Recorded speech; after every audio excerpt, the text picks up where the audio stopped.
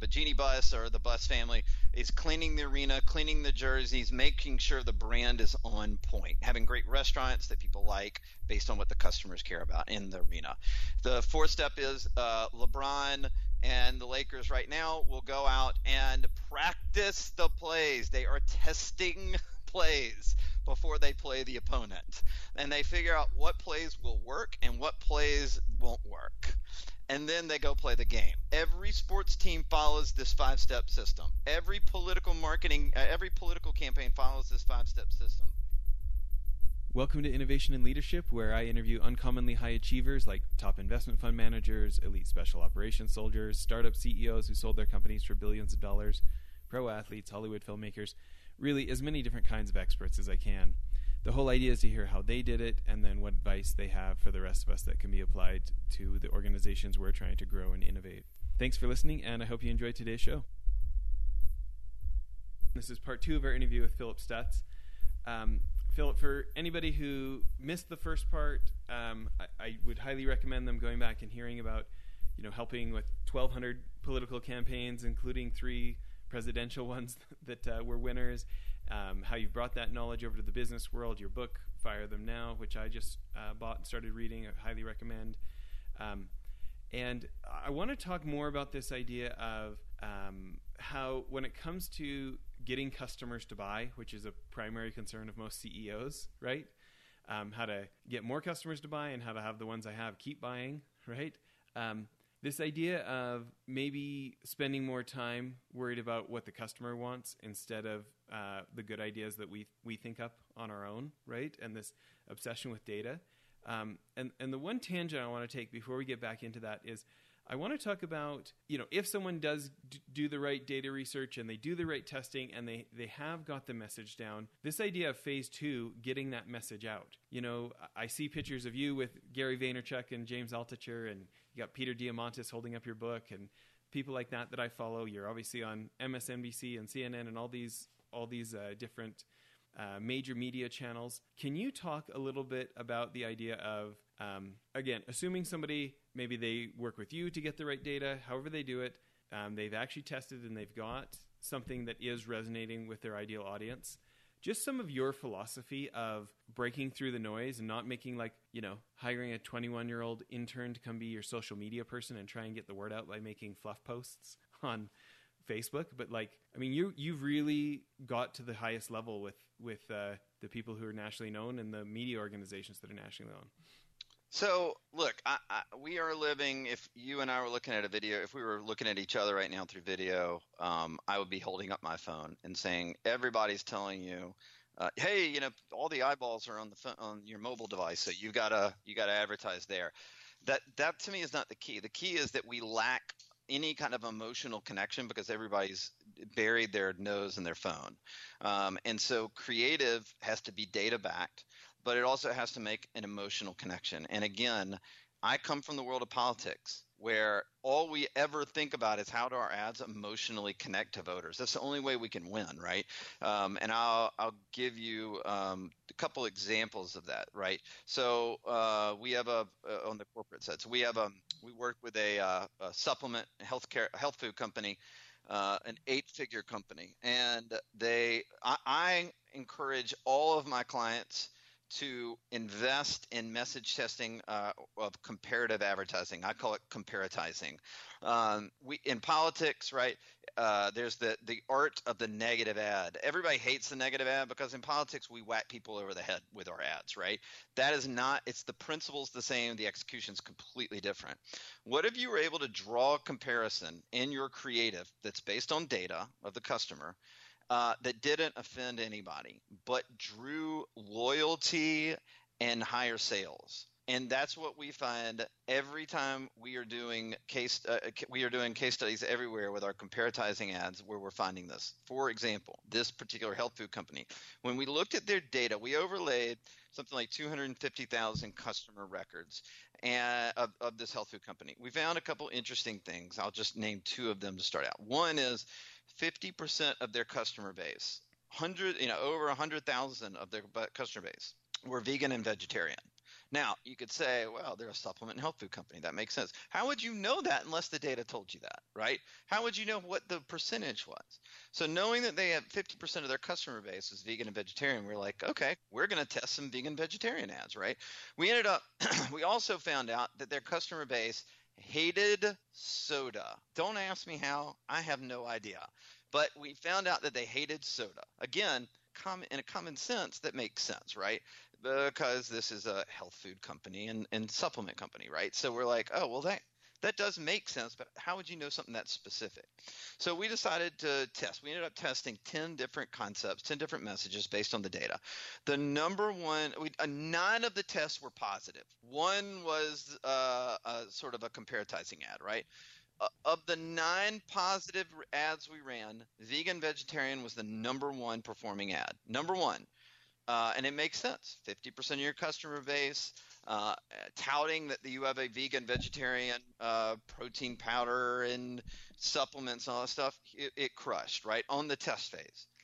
Now, if I'm just to compare the comparative ad to the vegan ad, right, here's what we found. The comparative ad was an anti-soda ad. That ended up getting 2 times the clicks as the vegan vegetarian ad, the top performing positive ad, and it got 20% higher conversion rate over the vegan vegetarian ad. Not the other ads we tested, the top performing positive ad.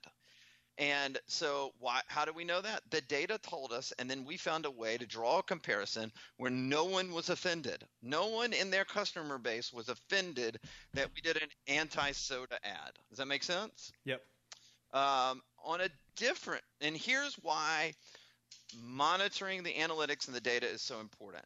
So we work for a major apparel company, and we went out and in that same with them, we worked through all their data of all their customers, and we ran the same thing. 2 types of ads. One was a positive ad, and it was a social proof ad. So the ad highlighted 5-star reviews and legitimate comments that were about the product, right? One of them I think said something like ridiculously comfortable. My wife and kids all started to steal it, and then there were 5 stars underneath that ad, right? And we ran that particular ad, and then we ran a comparative ad. The comparative ad said, here's what we found. The data told us in this apparel company that their customer base wanted high quality apparel. So we thought, hey, let's go after and take a whack at the big shoe companies that are making apparel. So the ad was, stop buying your clothes from a shoe company. And then the tagline was, just don't do it, right? That's a very famous tagline. Just do it. We said, just don't do it. So is anybody offended? Are you offended by that particular message? I'm not offended, but I'm interested to find out if Nike's lawyers wanted to be offended. No, it didn't draw any lawyers. It didn't draw any lawyers. Okay. But the thing is, but those 2 ads we've said would make an emotional connection, right? We found in the data people wanted proof that that they were going to spend on high quality. They wanted proof, so we made a social proof ad. And then we found that they didn't like sort of Nike, Under Armour, Adidas, all that stuff. So we went and did a negative ad. Here's what we found. This is crazy. Hold on, you got to listen to this. All right, so women went crazy on the social proof ad. Crazy on the social proof ad. By the way, there was an interesting stat that just came out. Wharton School of Business came out and said 50% of all purchasing decisions right now need a third-party validation, need social proof.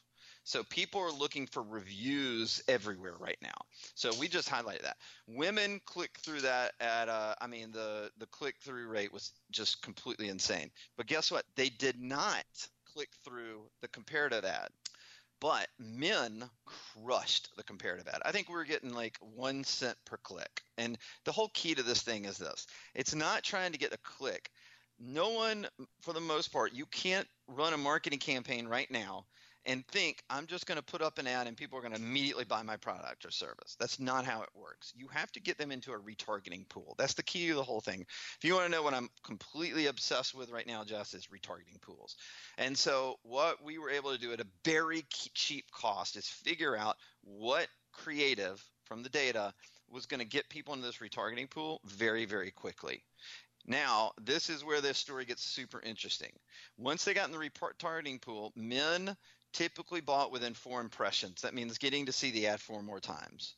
Women on the social proof ad that they clicked on immediately took 8 impressions to make a purchase on average. Sorry, can you say those stats again? Men took how many? Women took how many?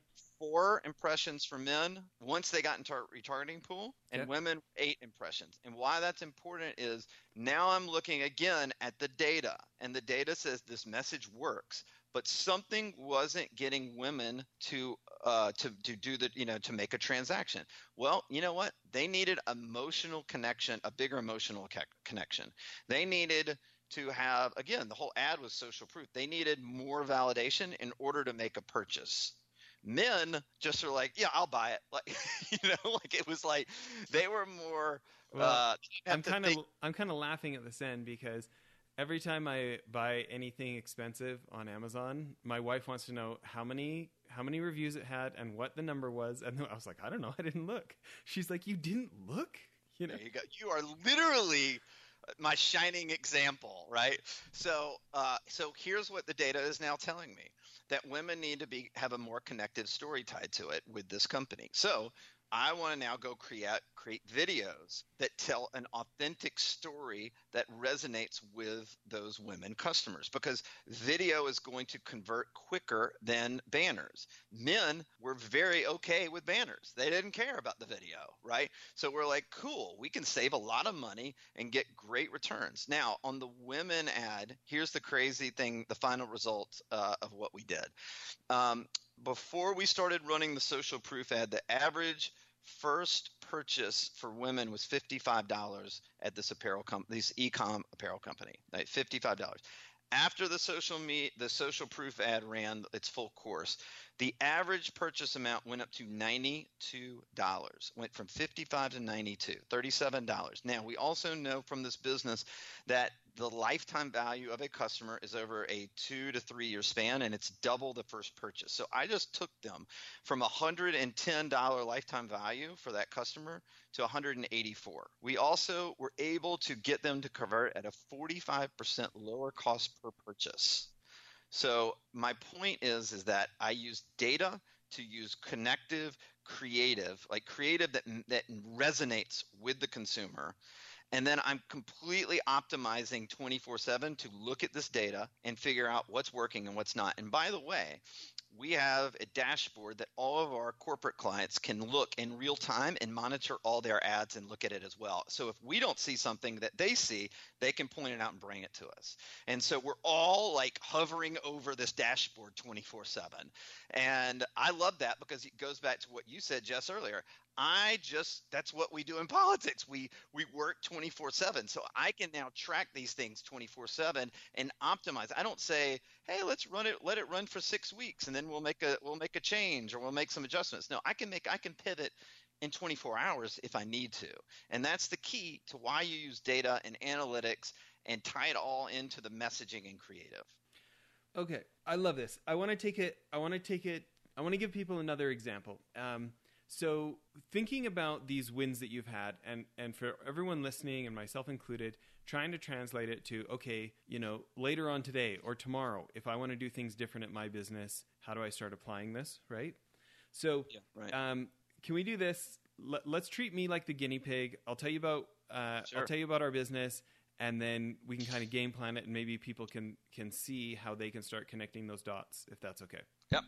Okay, so after M&A at Citigroup, I used to run a private equity fund in Canada. We bought energy investments and brought renewable energy technologies over from Europe and stuff like that. But my partners and we've been working for about a year. We're just about to launch our own real estate investment trust. Okay, we're going to buy boring, reliable, cash flowing apartment buildings. Okay, nobody's getting rich, but it's kind of like safe, good money for the long term you can count on kind of an approach, right? So. Mm-hmm. Later this month or early next month, we'll have our Regulation D 506C offering so that we can actually advertise a private investment to accredited investors, right? And then probably take us 6 months with the Securities Commission to get a Regulation A+ offering. So it's like they call it IPO light, Okay, so we'll be able to market to anybody in America. We can market to anybody. We'll be able to take investments from anybody, not just the to buy into the fund, right? Yeah, right. Not just the 3% of Americans that are accredited, right? So, okay. A little bit of a bifurcated strategy, because right now it's just the 3% of Americans that make $200,000 a year or have a net worth of $1 million, excluding their home, right? Yep. Knowing that ideally by the fall we'll have all our back and forth done with the SEC and we can go to everybody, kind of a thing. So, can I give you my politician 10 things, and then we go back about being honest about what's going to have to be cut out and what that process should look like? Sure. Okay. So I love that basically all things Warren Buffett. Unfortunately, I made enough money to retire 2 different times in my 20s and lost it all both times. Okay. Completely lost my religion and speculation, became like a complete convert to compound interest, Warren Buffett style investing, right? So Warren Buffett says that investing, like the way he does it, is quite simple, and that it only really takes a couple weeks to learn how to invest how he does, which I think he's being a little self-deprecating there, because you have to practice it once you learn how. But a couple of my gripes are, I hate the way the financial industry often promotes speculative investments, but is so busy teaching investors, regular mom and pop people, that investing is way too complicated for you to understand. You should pay my high fees and I should decide for you. Those are a couple of them right off the bat. So thinking about the data that we should be going and gathering, where do I start? Like if I hire you guys and you're like, okay, this is what we need to gather. So I'm actually doing this right now. So do you know who James Altucher is? Of course. Yeah. So James is a friend of mine, and we've created. We're doing this right now Former together. Fund manager. New York Times bestseller. He's got his podcast. I think his podcast gets 250 or 300,000 downloads per episode. By the way, it's crazy. It's amazing. But he and I, he sort of liked. Let me take a step back. I'm going to address everything you just said. Okay. The 5-step process I walked through earlier. Did you know that every marketer in politics follows this? My competitor marketer, if I'm got 2 candidates running against each other, they are following this exact same 5-step system, right? Data, strategy, brand, test, launch. That's the 5 steps, right? Who's your favorite sports team, Jess? You like sports? You got a sports team? Yeah, I lived in LA during the Kobe Shaq years, so I like Lakers. Great. Every major sports team in America follows this exact same process, and their competitors do too, to win championships. When the Lakers are about to play a game, the first thing they do is study the data of their own past games and their future opponents, right? Then the coaches create a game plan, which is step 2, the strategy plan, right? Then step 3 is the Jeannie Buss, I don't know if she still owns the team, but Jeannie Buss or the Buss family is cleaning the arena, cleaning the jerseys, making sure the brand is on point, having great restaurants that people like based on what the customers care about in the arena.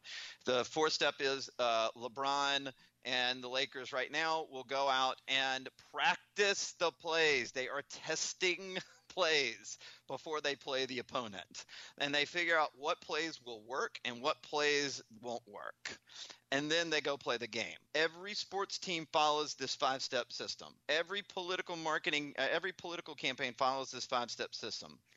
Trial attorneys, I could walk through the same thing. They follow this 5-step system to win billion-dollar trials, million-dollar trials, whatever it is. Trial attorneys use the same thing. A doctor is using it right now to work on me. I have a rare incurable disease, and I have a doctor that is following this formula right now to try to find a cure for my disease. Everybody uses it. Marketers are 99% of marketers do not follow this process. 99% of marketers do not follow this 5-step system. So if you are a business owner and you can follow this, and by the way, every business we've worked with has grown their bottom line. The committed business owner, not the interested, the committed, has grown their bottom line, every single one, because they are playing an outlier infinite game that no one else is playing. None of their competitors are playing. So as it applies to you, the first thing I'd say is this. Who is your target? Is it larger investors or is it everyday investors? Well, yeah, for the next 6 months, it's the 3% of Americans that have a net worth over $1 million, excluding their house, Awesome. right? So I think Perfect. about our first few people who are interested, once we have our paperwork, right? And they're business owners who have some real estate in the portfolio, but they're not necessarily hardcore real estate guys. Yep.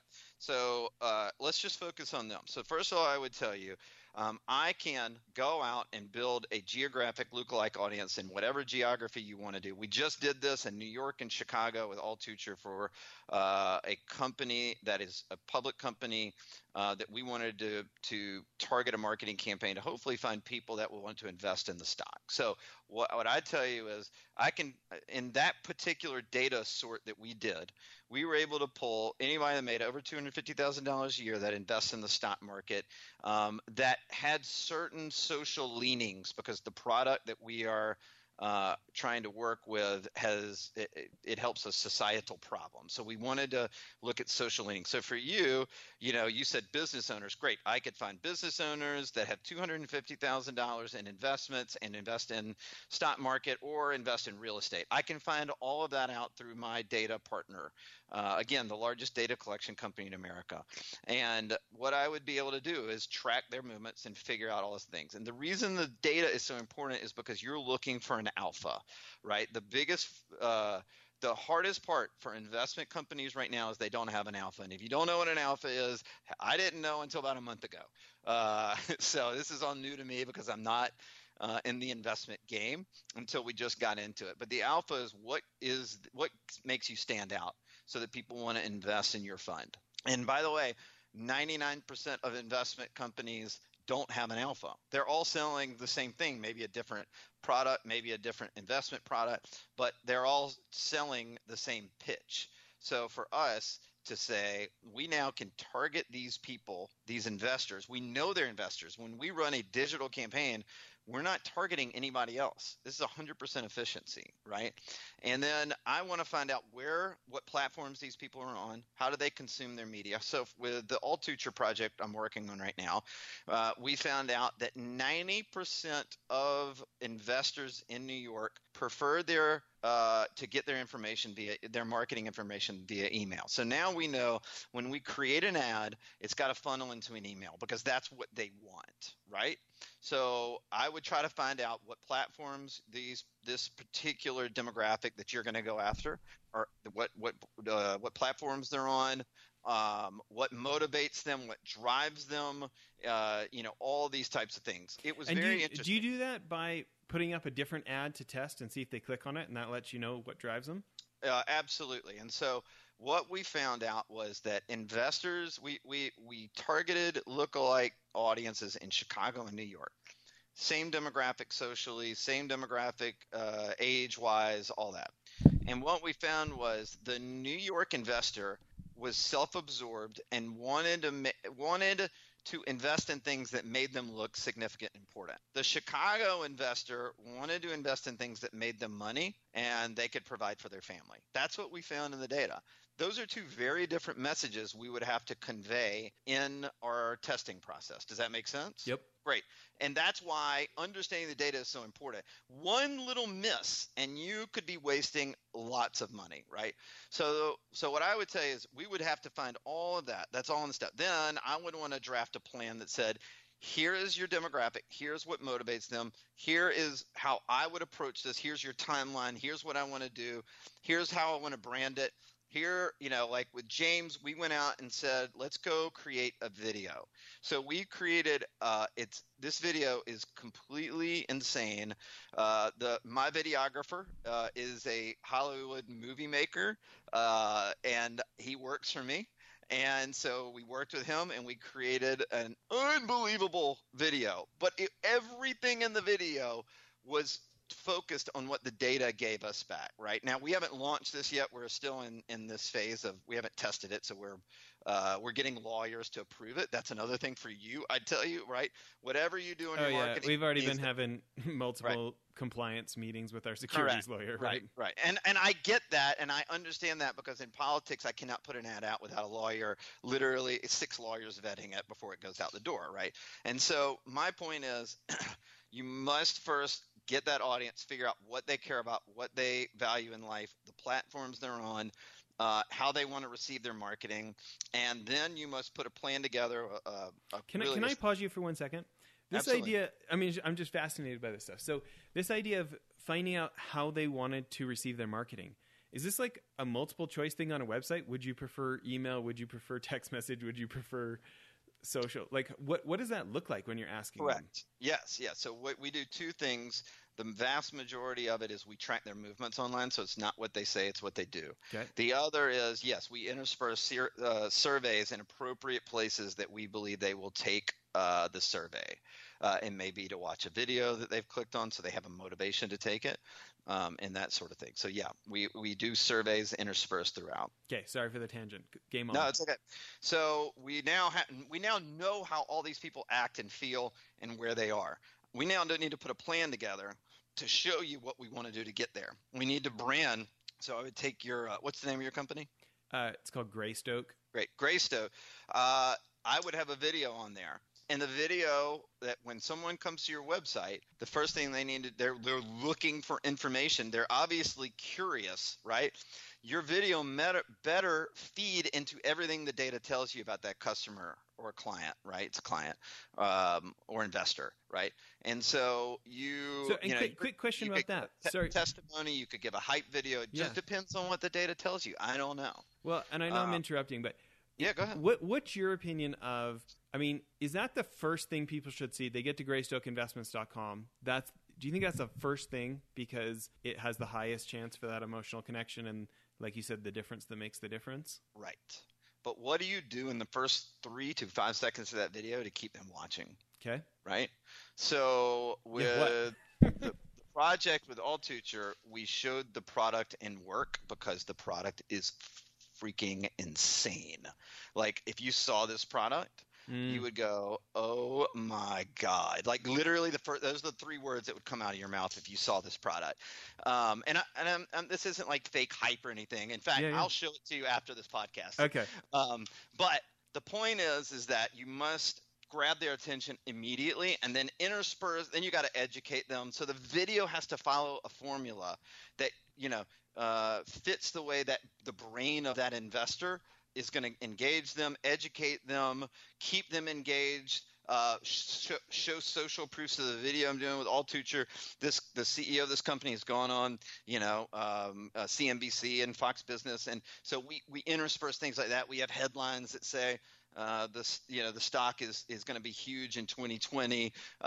We put the symbol on there throughout, so people all of a sudden the investors like, oh, this is a stock, right? So there are all these little nuances we put in there, but it all came back to what the data told us. Everything is, and we're only going to focus in on the New York investors. So the whole thing is, oh, it's important. These people were on TV. Oh my God, this product's really smart. Oh, I'm smart. I want everybody to know I'm smart. I want to recommend a smart product and that they can invest in. So everything went around the psychology of that investor, and we found that out by tracking what they do.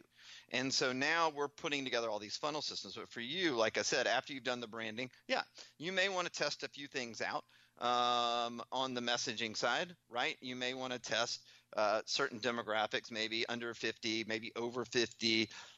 You can skin the cat 1,000 different ways. It all depends on what the data tells you. And then once you've done that test and you found out what is really working, then it's a full-scale launch, and that's how I would approach it. Yeah, I love it. Well, sounds like maybe we need to have another. Sounds like maybe we need to have another. Yeah, the full-scale launch is like the legs of an octopus, right? When I say full-scale launch, it's not like you push a button and then customers come in. No, it's the retargeting pools. Like, okay, now we're getting these people to click. Why did they click? They were obviously interested. Now, once they click, dude, I can track them everywhere they go from that point forward. I can be relentless to them, right? And we can, obviously if they go to your website, we put a cookie on your website, and then we can track them everywhere they go. And then we're constantly like learn more about how you can get, passive income without doing any work or whatever it is that, that your message would say, right? Yeah. And then, obviously you're going to get people into that funnel from that.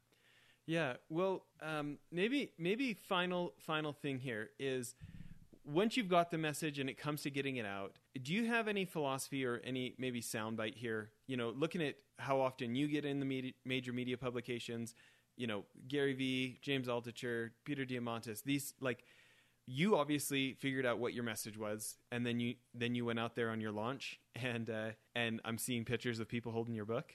Can you talk about just maybe one little bit of, okay, what about getting to those top people who are gatekeepers to large audiences? Well, I'm everything. I won't be in business unless I can find an outlier that makes me unique in the marketplace. That's all I really care about. And so I don't think you probably ever heard of a guy that is running marketing campaigns for Fortune 200 companies, for small businesses, for startups, that comes to the world of politics. Is that fair? Yeah. Great. I'm the only one. I wrote a book called Fire Them Now, The 7 Lies Digital Marketers Sell, because I went out and interviewed 100 CEOs before I wrote the book. And they came back I condensed down the 7 lies that they were told. All 100 CEOs had fired a marketing agency at some point in their business life cycle. All of them. Why? What were the unique characteristics? And when they told me, I started laughing. I said, that would never fly in politics. Like, we don't work that way. Like, if you work with me, the first month you work with me has a money back guarantee. Every month after that is I have a month-to-month contract. You can fire me at any time. If I'm not producing, you can fire me. I'm good with that. And where is my mindset if I have a month-to-month contract rather than a 12-month contract? My mindset is I better freaking perform every month for these guys or I'm out of business. I put the onus on the business owner succeeding first. Because in politics, that's all I've ever done. I put the politician first, and then once the politician wins, I can leverage it and make more money and be more successful. And so do you have like a team that's reaching out to Gary Vee's team saying, hey, here's a guy that doesn't, here's a guy that stands out. Can we get in? Or how does that work? No, I did it. Okay. I did it with Peter, with Jay Abraham, with Altucher, with no. I did work with a podcasting booker, but they mainly booked me on smaller podcasts that didn't have much reach, and I kind of learned that lesson, when the book came out. I do have a brand manager in my company that just runs all of my brand stuff. So she and I work together to identify podcasts that we think we have a unique message and could, be an outlier for them, like you. And then we reach out and say, hey, you actually have a really cool podcast. This kind of fits my brand. Is there a connection with you? And then if there is, then we go on. I love it. So I would say find an outlier, find media outlets or influencers that would fit that outlier, and then go at them directly. And by the way, offer, I think, like I said, offer to do more things. I think my brand manager and I know myself, we went out and gave you 5-star reviews before we even pitched you. We listened to your podcast to figure out if it's a good fit. We try to do a few things up front that says, hey, look, we gave a little. Are you interested in having this conversation? And some people love that. Some people don't. You're going to strike out. I strike out all the time. Joe Rogan I got pitched to Joe Rogan. And he considered it, and then he said, nah, not right now. Yeah. I didn't get it. Joe Rogan's the biggest podcast in the world right now. That would have been different for me, but yeah. That's okay. It's not a good fit for him right now. We'll keep trying. Yeah. I love it. Well, listen, for anybody who missed the first episode, can you remind everybody about this audit that you guys are willing to do for people who are interested? Yeah. So we created this free marketing audit. Go to philipstutz.com. I think it's /audit. It'll be in the show notes. And it takes you 5 minutes. If you're a business owner, fill it out. It's your publicly available digital footprint. My team will spend 2 or 3 business days poring over everything that you filled out. We'll produce a 25-point checklist, 79-page report about the things you're doing right and the things you can improve. And then we'll do a 30-minute consultation call to walk through the report and answer any questions you have. If you feel like that's super interesting and you want to come and be committed and work with us, I'm always open to that. If you just want to take it and implement it on your own, I think that's awesome too. I love it. Well, thanks for making time for this. We really appreciate it. Hey, it was great. Okay, everybody. Thanks for listening. Okay. How was that? Yeah, that's great. We're off now. This is really fun, and I actually would like to stay in contact. Yeah, man. Love that. raising several $1 million just for our startup cash at the management company before we actually raise the fund. And then I'm building in a 3% marketing fee into the fund.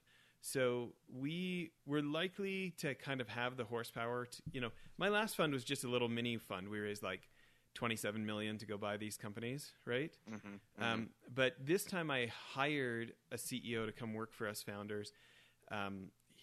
It's my buddy who's been in REITs since like 2001. The last REIT he just left as a $2 billion REIT. He's over at a $30 billion firm right now. Right. And so like we've got a real shot this time of maybe doing something big here. So I've been a salesman my whole life. Got my first sales job when I was 15. All I did was sell when I was in investment banking, when I was CEO and just top sales guy, and about, I don't know, 8 years ago, I realized, man, if I learned marketing, maybe I wouldn't have to sell so much, Right. So I've been this closet marketing nerd, reading, I think I've read 900 audiobooks in the last 10 years. My Lord. Yeah. And obviously interviewing, 300 something interviews of all these other people trying to learn from, right? And I really try to find people who are exceptional at something. And so we've got some different folks that we've been gathering for the team here, but your approach to the data angle is really interesting. For 10 years we've run a charity called Child Rescue that combats child sex trafficking. Yeah, I looked at that's amazing. I was looking through that this morning, preparing for the pod. So that's insane. That's crazy. Yeah, it's a great hobby, and I don't know, kind of the best thing I feel like I could use my life up on, right? So one of the people we've worked with that specifically, like I went to Florida and got trained on a software for hunting people who are trading. So like I'm a police trainer. I can train cops on a certain software that shows who's sharing child porn online, right? Jesus. So that company got started by the CEO of one of the largest data collection companies in the world. So I kind of got a little bit of a look behind the curtain of what gets gathered out there. And obviously there's a lot of like temptations for people to do not so awesome stuff with that kind of data. But for me, I'm like a little less worried about we didn't really talk about politics, but I was actually really interested to find out your Republican leanings, because I hang out with tons of liberals and it drives me nuts sometimes because we have so many friends like Hollywood folks and New York folks, and I hosted a Forbes show on impact investing, and so it's all like hyper left people that we were working with at least, and I feel like we should have this other conversation I always have this idea of like get rich and help bring some coolness to the Republicans because they could use some cool. Anyways, my point though is your access to data and just you having put in the meaningful repetitions to parse it and understand what it means and understanding what tests could help you draw the lessons out of it is super interesting to us at Greystoke. So. Yeah, man. I mean, like I said, if you want, I'm happy to kind of show you what this looks like, the data report. I'm trying to think if I can scrub one that we did. We've done two now for investors to try to understand the investor market for two publicly traded companies. The one I told you just about on the interview, and then we did another one. So, and I think what James and I are going to do is prove the model and then create a hedge fund and solicit investments for it. Yeah. And this is our alpha. So that's kind of what we do. But I will send you. Maybe we could set up a call and I could grab a couple of my partners and we could have a look at what you've been doing and kind of get the rest of the team to kind of understand a little bit about your approach. Yeah. Why don't I follow up with you? I don't know if I have your email. You guys, your team has mine. So if you just want to follow up with me on email, and then what I'll do is I'll respond back and I'll send you a sample of what this looks like. And it's badass. Like, I'm a data nerd, so it's just so cool. Like I pour over these documents for all our clients. It's probably my favorite thing to do. So, yeah. Well, we're early enough on that we haven't gotten married to any messaging or anything yet. You know what I mean? Like in this first year, we're just going to gather a war chest for how we're going to message when we actually launch the REIT itself, Yeah. So this might be really ideal timing for us to Yeah. look at what you guys Well, like are I doing. said, shoot me an email, and then I will. I'll send you a sample. You can review it. Yeah, and I'd love to see that video that you're doing. I'm such a believer in video. We went and bought do you know Red cameras? Red cameras, no. So it's like the camera they shoot like Lord of the Rings on and Guardians of the Galaxy, and just there's two major there's only two giant digital camera companies in Hollywood. It's Arri and Red. And so Red. Yeah. Sorry. They're like tens of thousands. Yeah. So I personally own a Red camera, and we've got drones, and you pay like $35,000, $50,000 for it? Yeah, they're not cheap. No, they're not. We are real nerds for creating enough of an emotional connection to get someone to make a decision, and I feel like video is the number one thing. You know. So we've got former counterintelligence agents for the FBI. We've got CIA guys that are all these people who joined because of child rescue that then we get their help on the business side too, right? And so anyways, I think you really do have unique insight, and I'd love to kind of explore things further. I'd love to see the video, your James Altucher video, I'll private or whatever. I'll forward it to you on one condition. This is obviously not I cannot you cannot share this. It's totally. This is for your eyes, and I just ask that you respect my wish on that, and I'm happy to show it to you. But we're working through this right now. We're in the legal process right now, just kind of finishing it up. But I'll send it over. Shoot me an email. I'll shoot you the link, and then I'll shoot you a sample report of what we've done. And then I have one ask of you, if it's not too much. You know any other interesting podcasts or business owners that you think are looking for something like that? I'll always love the ability to kind of expand and continue to tell the story. So if you have anybody that you know one that I would bring up. Do you know Matt Bodnar? Do you know his show? What's the name of the show? Ah, crap. Let me give me 1 second. Okay. Science of Success podcast. So he is, he's a guy who's, again, there's like 600,000 podcasts out there. Most of them have like 5 episodes, right? No, he's like a committed guy. He's got hundreds and hundreds of thousands of downloads. Like he's at least million plus like us.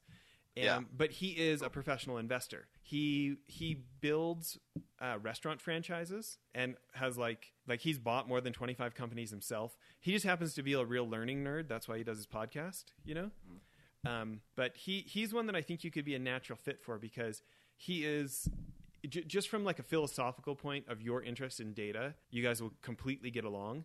And then again, he was a Forbes 30 under 30. Like he's got enough credibility. He's actually probably going to bring you something. That's the first guy that would jump out at me. I think. Would you be willing to make an intro? Yeah. I haven't talked to him in a while, but I'm happy to. I've sent him a couple people in the past that he's put on. So cool. That'd be amazing. Thank you so much. Yeah. Listen, this is great. I know we went a little over time. Thanks for that. You're good. Let's stay in touch. I'm here to help, and I'll shoot me an email, and I'll follow up with you on everything we discussed. Great. Thanks so much. All right. See you. Bye.